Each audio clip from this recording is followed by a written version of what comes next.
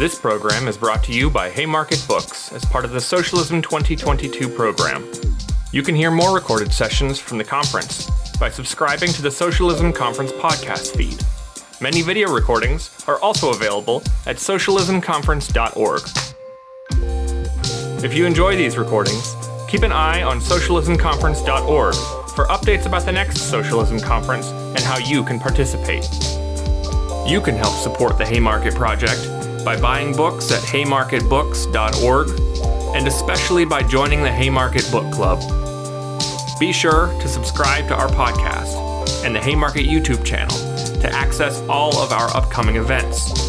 If you really want to help us out, rate and review the podcast on Apple or whatever platform you're listening on. Hey, I'm glad everyone's here, and we're joking around at the beginning because obviously this is a really, there's lots of really heavy topics we're talking about here, but I do feel like this is one of the ones that maybe makes people feel the most hopeless, perhaps especially if you're on the left, which we're going to get into, because I think there's a lot of competing impulses around the questions of gun violence.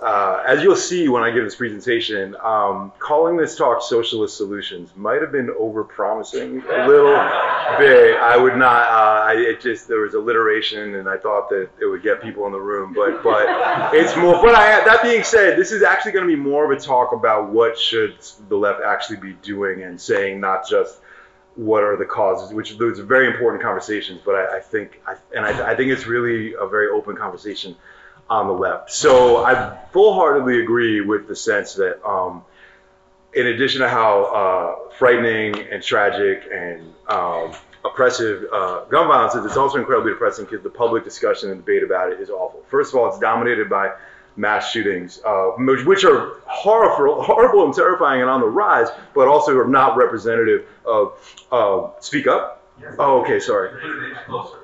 Sure, okay. This better? Okay, thank you for telling me. Mass shooting, it's not just that mass shootings aren't representative, because they're still horrifying and they reveal something pretty sick about our society, but the debate is always one side being like, that person shouldn't have had a gun, which is, yes, I think we can all agree after a mass shooting, that person shouldn't have had a gun. That doesn't really necessarily, what does that mean? And then the other side is everybody should have had a gun, which I think is also usually not so good. And that is actually the level of discourse that we kind of have at moments when everybody is reeling and in shock and in pain. And so it just kind of furthers that pain. And, it's both the horrors of gun violence, but then also the feeling that that we can't even have a rational thought about it. And I think one reason, and even in terms of on a more high level, like there's things that are seen as opposite sides of the gun debate, right? So I live in New York, which has been the center recently of a lot of gun politics. The Supreme Court just issued a ruling overturning the law in New York City that had more restrictions on open carry, right? You know what I mean? Giving more people, more people are going to be walking around with guns in New York State. That is seen as a pro-gun, gun rights thing. In response, my mayor, New York City's Mayor Eric Adams, like many Democratic mayors, denounced this measure. He's also calling for more. He's been putting out additional police gun units, which is also putting more people with guns on the street. Both of these things are about putting people with guns on the street to stop the supposed threat of bad people, which is coded as black and brown people with guns. And yet these are seen as opposite sides of the debate. One of these things is seen as being the pro-gun and one is being anti-gun. They both are about having more good guys with guns on the street against bad guys with guns. So that is how limited the gun discussion for the most part is in this country. And I think we could say it's a debate that has a right wing. The NRA is sort of racial paranoia. Primarily white men need to arm themselves against criminals and terrorists or whatever. And then there's a center. There's very much not a left. There's a center that's dominated by the organizations of Michael Bloomberg and that are prominently police chiefs and mayors that have very technocrat. How do we just keep guns out of the wrong hands and ignore all the larger causes that lead to gun violence in this country? And like most centrist politics, this is supposed to be done. So there's a tremendous narrowing focus on just background checks. We just need background checks, tighten the restrictions on background checks. I'm going to talk a lot more about background checks today. Like a lot of centrist politics, it's supposed to be good. Maybe it's not everything you want, but it's good politics. It works. It's what's successful. And like most centrist politics, this is complete bullshit, and it actually just loses to the right. So in fact, gun politics are moving to the right, both in the NRA vigilante direction and in the law and order more cops direction, right? Both of these are shifts to the right. Support for stricter gun laws, whatever we think of them, has actually gone way down from a high of 67% a few years ago after the Parkland protest to barely 52% last year.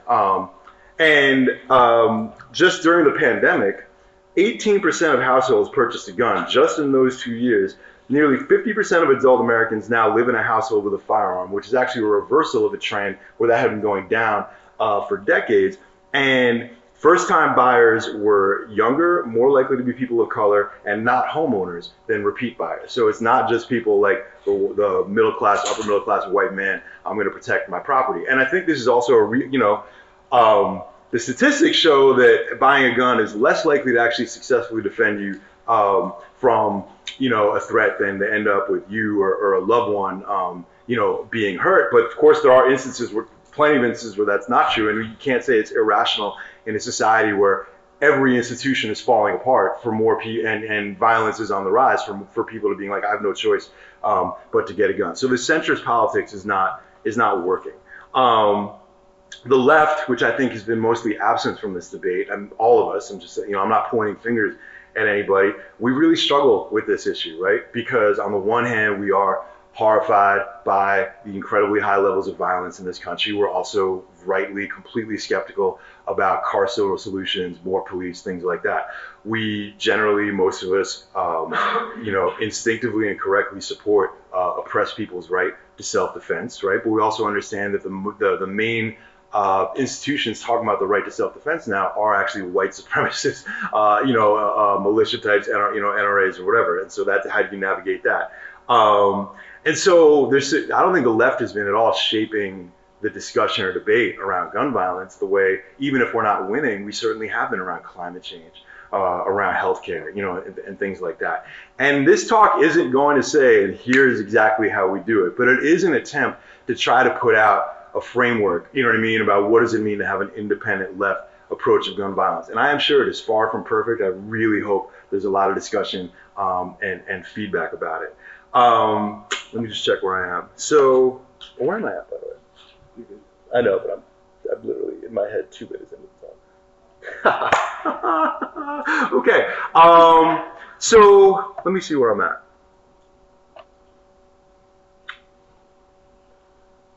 Some of what I'm going to talk about is, measures that are already considered maybe part of the gun control movement, but are part of an overall framework that is about scapegoating, demonizing people and calling for more criminalization. So to me, it's not so much about having entirely new ideas as it is about having a pretty different framework, right? A framework that understands that guns are a question of power, right? This isn't just about these objects. The question of power, who has the immense power of owning a gun, who is able to have that right in this country, and who isn't? That's a really important question with gun politics. And what kind of power are people seeking with a gun, right?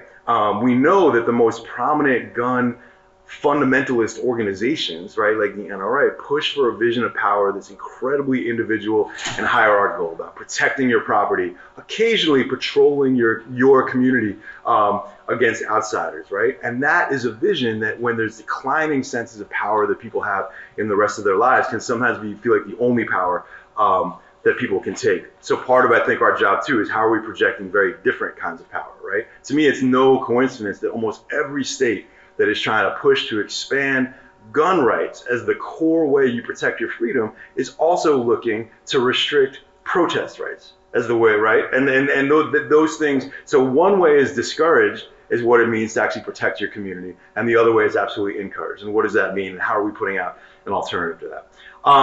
So specifically, I'm going to go through 4 elements of what I think should be a socialist framework to gun violence. The first one is I think we need to be for safety measures that are universal. not based on profiling around certain good guys can have guns and bad guys can't. The second one is that the kind of power we need to be building is democratic power over gun institutions, which could be the police, it could be other law enforcement agencies, it's gun manufacturers, it's the NRA, etc., and not increasing state and police power over people through criminalization. That's another key principle. The next one, I think, and this is, I think, a hard one, is that we have to understand that in a country where, like it or not, there is a huge demand for guns, we make more change by changing the culture than we make it by changing the laws. But changing laws is also part of changing culture. So we're going to get into that a little bit. But in terms of understanding, like, what are we trying to do? And then finally, and perhaps most importantly, is any movement against gun violence has to be led, shaped, the ideas formed by the people that are the most oppressed by gun violence, right? And that is so the opposite of the most well-funded and prominent organizations that sort of speak out against gun violence today. So I'm going to get into all that. Let me give a couple of caveats before I continue. This talk is not going to get that much into the history. I'm going to make some allusions to how we got to this place, America's history with gun violence. It's incredibly important stuff to read. And I could talk, if people have questions, I could, in the wrap up, I could talk about, sources that I think people should read about that. But I want to give a lot of space to these questions about, like, what should we be proposing and talking about now? Another caveat is I don't know shit about guns. I grew up in New York City, you know what I mean? Like, I'm from a very not gun culture place. And so I try to, and I've never been to shoot. This is just not part of my life. And that is, I don't say that as a point of pride. I don't say that as a point of not pride. I say that as a point of, like, a lack of qualification, right? In a lot of ways for this talk. And so it's just so when I talk about, certain bans on weapons or whatever, you're going to hear my ignorance coming out. You know what I mean? Like, this is a discussion. I'm just putting that out there now. Feel free to call me out on it, but I just did it on myself. All right, before I get into these sort of four elements of this framework, though, let's just establish some facts. And maybe the way that I order these facts is going to be a little bit suggestive of my politics, but they are all just facts. Okay, fact.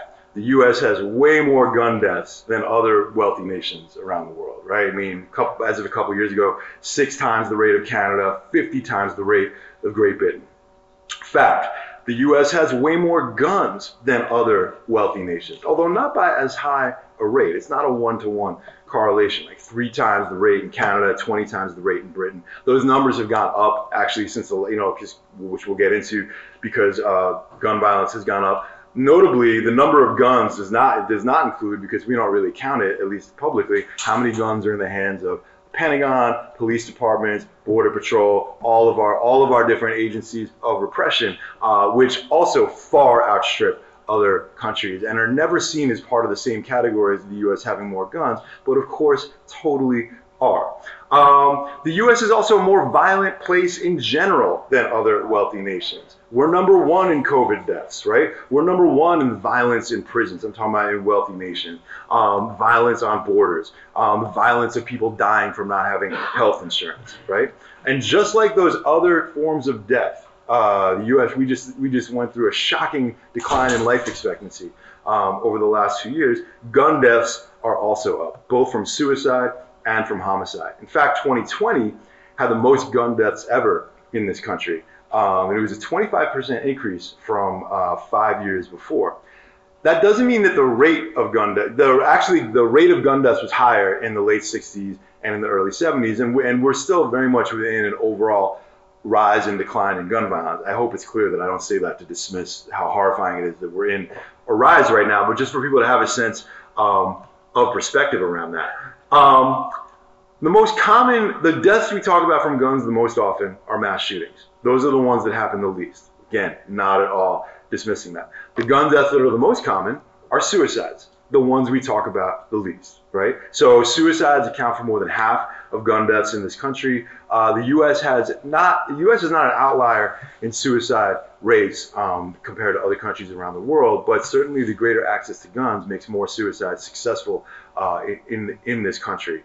So there's something that's actually not right when people are like, oh, well, if someone was trying to harm themselves, they would have found guns actually make it much more likely that suicide will happen. And I'm sorry if this is triggering for people. Where am I? Among homicides, the most common homicides are not a stranger breaking into your home or a mass shooter. It's people it's abusive partners, it's neighborhood rivals. Over half of women who are killed with guns are killed by partners or family. And among homicides that do take place among people you don't know, 1/3 are by police officers, which is stunning. Mass shootings, like I said, are actually still, a small minority of gun deaths in this country, but fuck, they're growing. And when you think about El Paso and you think about Buffalo and you think about mass shootings with an explicitly white nationalist agenda, this does not make them any less terrifying. It's just that when we talk about guns, we're talking about so many different things. We're talking about suicides. We're talking about, impoverished and oppressed neighborhoods. We're talking about mass shootings by white supremacists, and it can be very unwieldy to try to wrap our heads around what all this means. And so it's important not to always be thinking mass shooting when we're talking about gun violence. And the other last fact I want to say is that as alarming as certainly the current increase in all types of gun violence is, it is also completely not anomalous with American history. Like I said, we are firmly within regular ups and downs. This is a country that has always had more guns and gun violence than other nations that have our economic trajectory. It starts with wars to steal land from Native Americans, it's slave patrols, it goes into those two things, slavery and settler colonialism being the reason why this country gives birth to the gun industry. And the gun industry then itself becomes, from the 1800s, a major tool for actually spreading guns in the population, which are then used by employers to break strikes in the late 1800s. And throughout our history, this country has had more gun violence than any other country on its similar kind of economic trajectory. So this is all, and also this country has always had a long history of gun control, right? Including now. So whether that was, the famous well-regulated militia that's in the Second Amendment that actually required white men to have a gun, which was completely the opposite of what it looked like in a place like England, where like most countries, they did not want, poor subjects to have guns. In this country, a number of poor subjects, if they were white and free, they wanted them to have guns because there was more oppressed strata of the population that they were required to have them to arm against. It's a completely different history, but from the beginning, those guns were regulated. There was regular musters where the states would count the guns people had. There was the Wild West, which is supposed to be so wild. Most of those towns actually had laws that you couldn't bring a gun. You had to turn your gun over to the town, to the town, what, the mayor? I don't freaking know. Before you entered the town, right? There was much stricter gun control in places like Dodge City than there is in much of the country today. But most especially, there's always been gun control in terms of who is not allowed to have guns, right? The Second Amendment, it wasn't even a question of who didn't count as a citizen when the Second Amendment, right? That these guns were meant to be kept out of the hands of Native Americans, of African Americans, free or enslaved in almost every situation. And that is not such a different parallel to what we have today, where we actually still have a pretty strict system of gun control in this country in every city where cops, patrol and background checks and things like that. I say all this, I go through this history not to be like, nothing's ever changed. If you're radical and on your left, you understand, that it's no big deal. It's to say, no, it's a big deal. It's just always been a big deal, right? And as we confront gun violence and especially the horror of mass shooting, partly we're just confronting something very sick in the soul of this country that's always been there. The fact that so many people want to change it is a really good thing, but it puts the onus on us as the left to figure out what the fuck does that mean. And I'm sorry if I'm about cursing. I will try to cut that out. So let's get into, where am I at with time? Okay, so let me talk more now about the four elements, I think, of a framework that I'm just putting out. So the first one, safety measures that are universal, not based on profiling good guys versus bad guys, right? Both sides of the gun debate.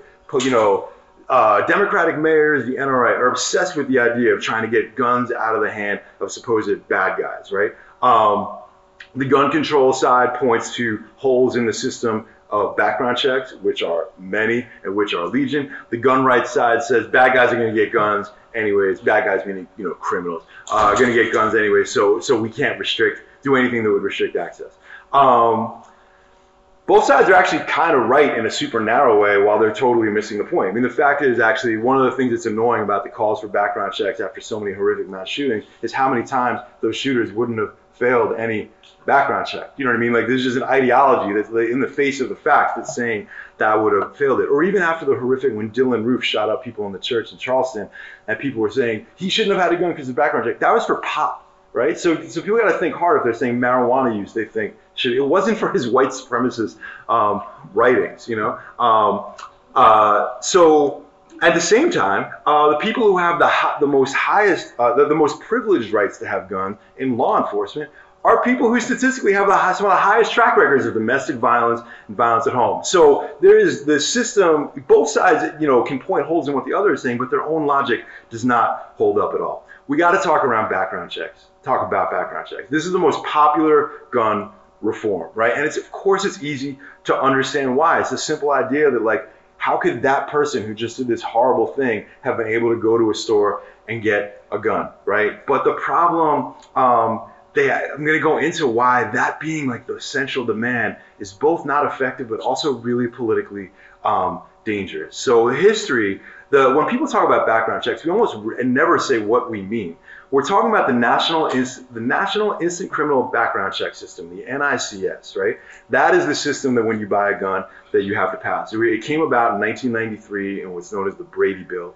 It was actually originally proposed by Wayne LaPierre, the head of the NRA, because he, back in the 80s, it fit right into the NRA framework of, like, let the good white guys have guns, keep the guns away from the people we don't want them to be. Now, by the time it got passed, the NRA had moved further to the right, and they were just in full culture war mode. You know what I mean? So they managed to, now suddenly they were against it. That's what Republicans do. The further right Democrats move, the further right Republicans do. But that's the background for the NICS. The criteria for what is on the National Instant Criminal Background Check has a couple of things that make sense. Domestic violence, stalking, behaviors that are tied to higher rates of gun violence. Also, though, drug use, aliens, mental defectives. This is the actual language in the NICS, as well as just the category of having a felony, right? Now, there's all sorts of very different types of felonies. Some have nothing to do with a higher increase of likelihood, but they have very much to do with what people in our country are much more likely to have felonies on their record, right? But it's not just that, and if you think about this whole category, so by mental defectives, we've just gone through a pandemic where in the first year, anxiety and depression rose sixfold to basically half the population. We've all, I think, experienced personally and all around us breaking this myth that there would just be some people who may be dangerous and violent, and other people who aren't. I mean, I think we've all experienced personally in the last couple of years that we are, all of us are capable of snapping, of violence, of heroism, of defending people, right? It's not just that background checks, certainly as they currently exist, aren't effective. It's pretty freaking ominous for something that, like it or not, is a constitutional right. Okay, there is something called the Second Amendment. That sounds so whatever. But the Second Amendment is part of the Constitution, right? And to say that we're going to pass things that greatly abridge that for some people, particularly based on categories that have more to do with scapegoating than any kind of data tied to higher rates of public health, is really messed up. When there's just that bipartisan gun legislation that finally passed Congress, some of which has like a lot of really good funding for mental health, but mainly is about tightening up the system of background checks. Here's what Mitch McConnell said. He said, the legislation before us would make our communities and schools safer without laying one finger on the Second Amendment for law-abiding citizens. I thought that all the amendments were supposed to be for everybody, right? So think about that logic of, like, we're going to protect the Second Amendment for law-abiding citizens. Think about if, like, it's making that category for who gets that protection and not. Think about what these same people like Mitch McConnell want to do with things like the 14th Amendment, want to do with the First Amendment in terms of who has these rights and who doesn't. So this is just, this is not about buying into the NRA's version of the Second Amendment, but it's just about being pretty clear-eyed about what it means for background checks to be the primary way people understand how we keep us safe. So what does it mean to talk about universal measures instead? There's plenty of things that people talk about that are getting passed. This isn't about, it's things like raising the age for when you can buy a gun, which I would be for. I love to hear debates about it, right? Mandatory waiting periods, right? I mean, I think things like licensing systems for gun ownership, more similar to the automobile model. Not that that isn't messed up, not that that doesn't have its own prejudices, with periodic renewals by public health agencies, not police, right? Police are currently in charge of these systems, right? One of the things about having more robust licensing systems is that actually you can have an agent, like it should be elected agent, public agencies that are actually in charge of gun training, which right now is completely outsourced to NRA affiliated groups, which is one of the biggest sources of the NRA's membership, funding, and ideological influence, right? So these are all things that are more about like what are universal public health measures, not like how do we minority report our way into figuring out who's going to commit violence ahead of time. So second principle, democratic power over gun institutions, not police power over people. There's two ways to basically think about public safety. There is the democratic, we keep us safe vision, right? How do we work together to reduce sources of conflict, to de-escalate conflict, to reduce poverty, to heal trauma, all the things that we know are actually what are connected to it. Then there's the authoritarian way to handle public safety, which is they will keep us safe if we obey them, right? If we give them what untrammeled power to find the sources of violence in our communities. Now, the democratic approach to public safety is not perfect. It doesn't guarantee us safety. But neither does the authoritarian way at all. The authoritarian way actually doesn't work.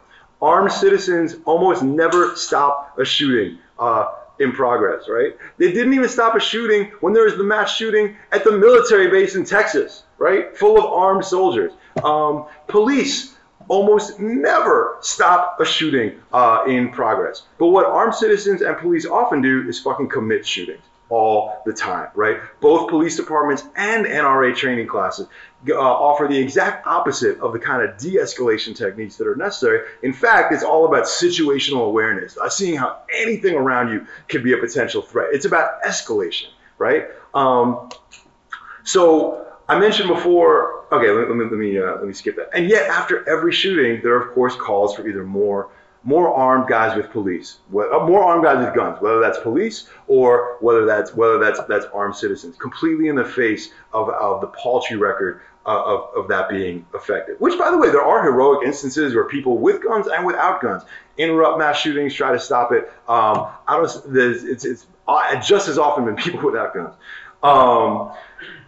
Okay, so what are we calling for? We're calling for the exact opposite. Less power for police in the gun industry, more democratic power over them, right? It means ending the crazy privileges that gun manufacturers have in this country, right? So it means repealing the Protection of Lawful Commerce and Arms Act, which gives them immunity from lawsuits that very few other companies enjoy, right?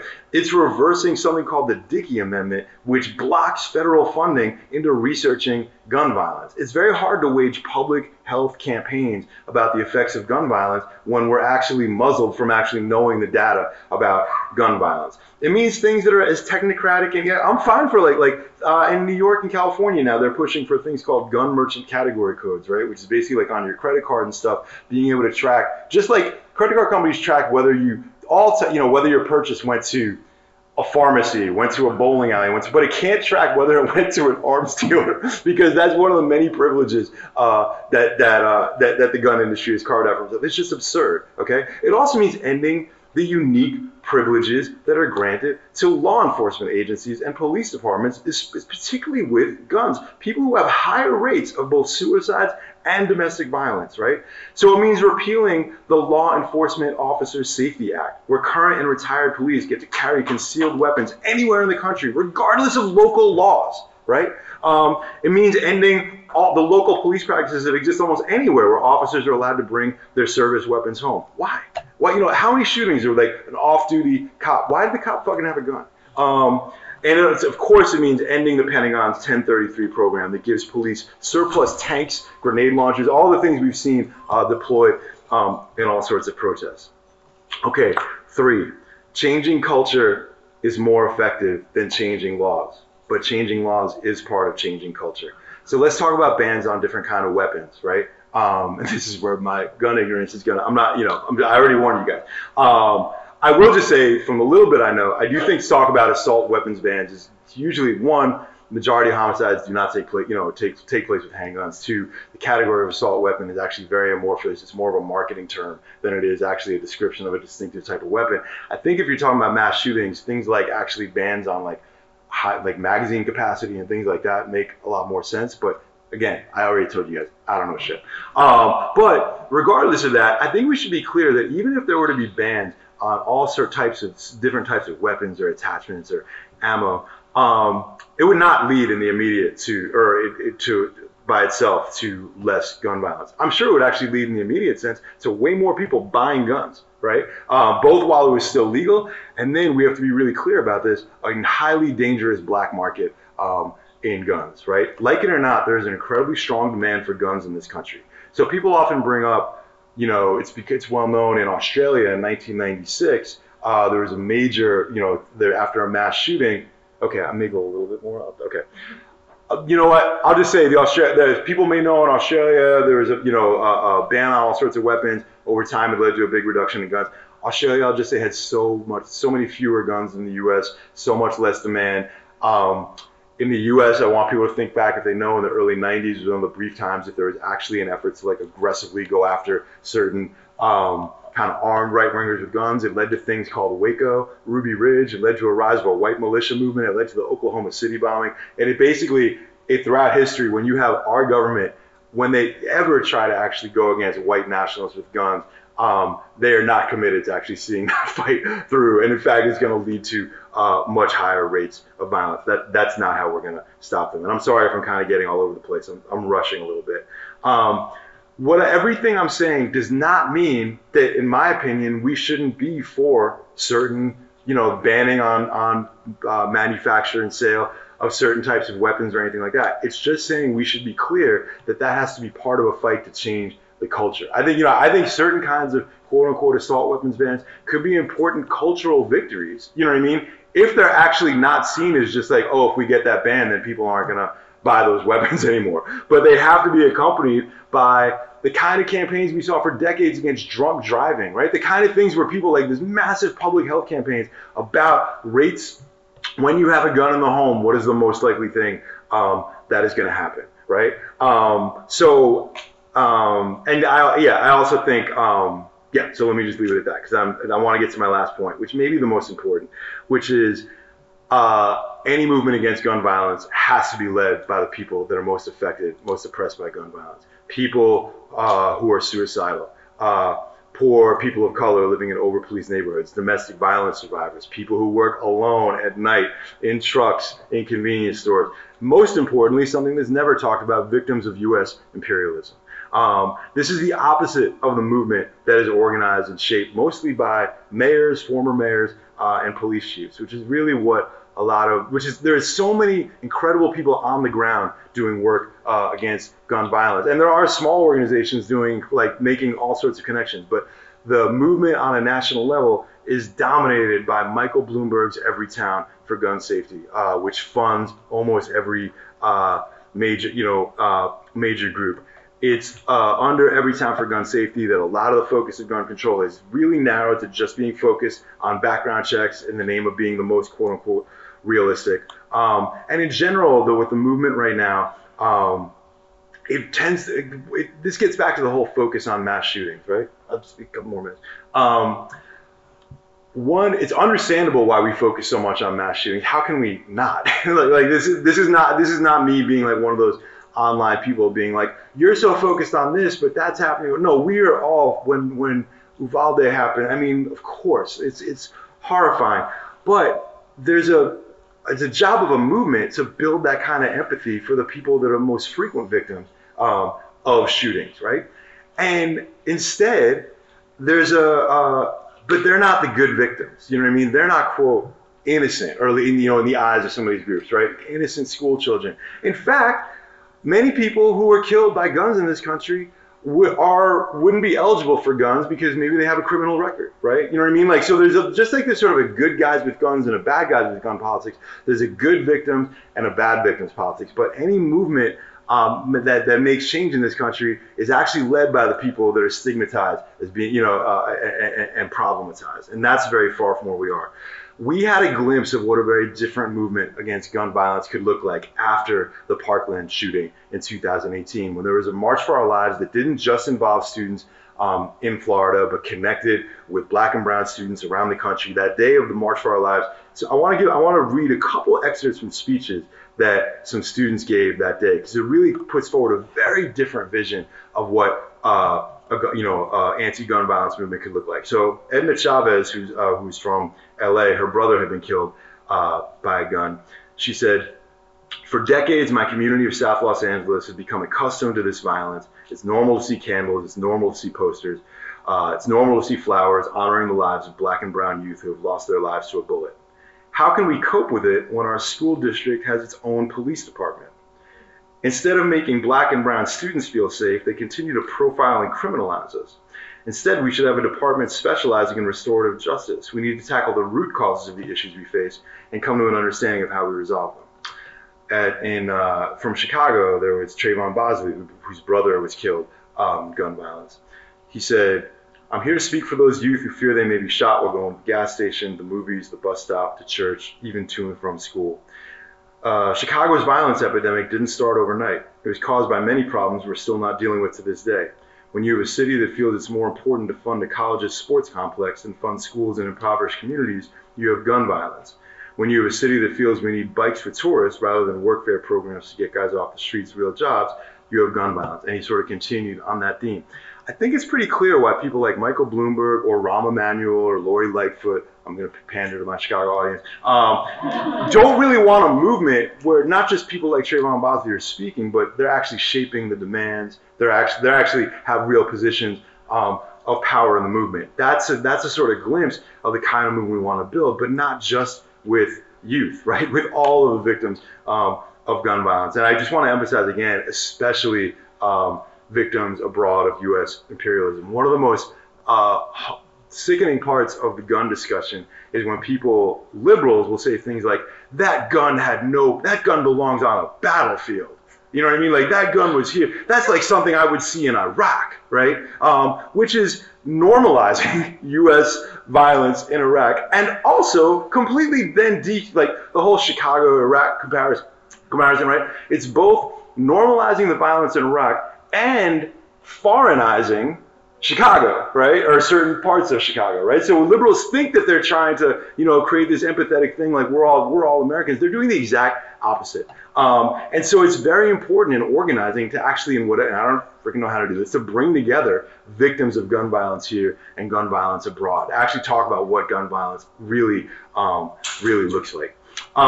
So let me just finish up by saying, I don't think what I laid out it's not coherent. It's not like a Green New Deal, right? Like, this isn't something, and I don't quite know what that means. I also I barely talked about questions of self-defense. There's a lot of stuff for us to talk about. I really look forward to this discussion.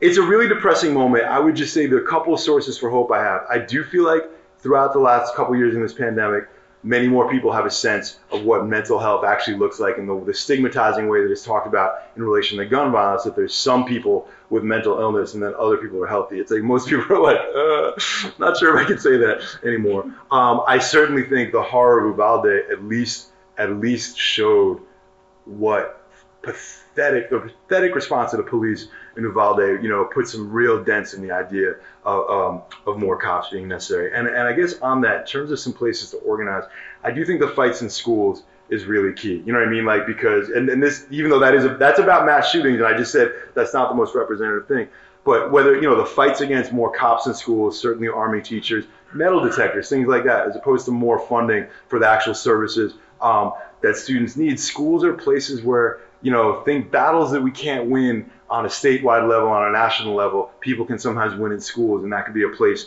of influence, right? And the last thing I just want to say is I do think, though, there's all these things around. The whole focus of this talk is trying to be like, what can socialists say about gun violence in particular? But ultimately, it's the larger socialist project of building organs of a very different kind of power that is the only real answer to the appeal of guns. You know what I mean? Because the appeal of guns is it's the only source of power that people can find. If you think about when there was the teacher strike wave a couple years ago in states like West Virginia, Arizona, places that were all about pushing, suppressing collective protests and labor rights and promoting instead, and I think we should talk about this, instead, individual gun rights for some people, against others.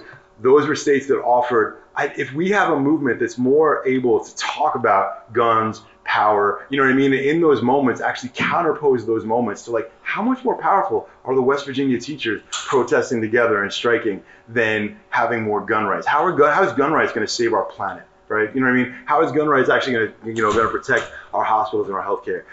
That's I think a huge part of where we're going to go. Thanks. Thanks for listening. If you like this episode, subscribe to our podcast and to the Haymarket Books YouTube channel, where events like this one are hosted live. And don't forget to check out haymarketbooks.org.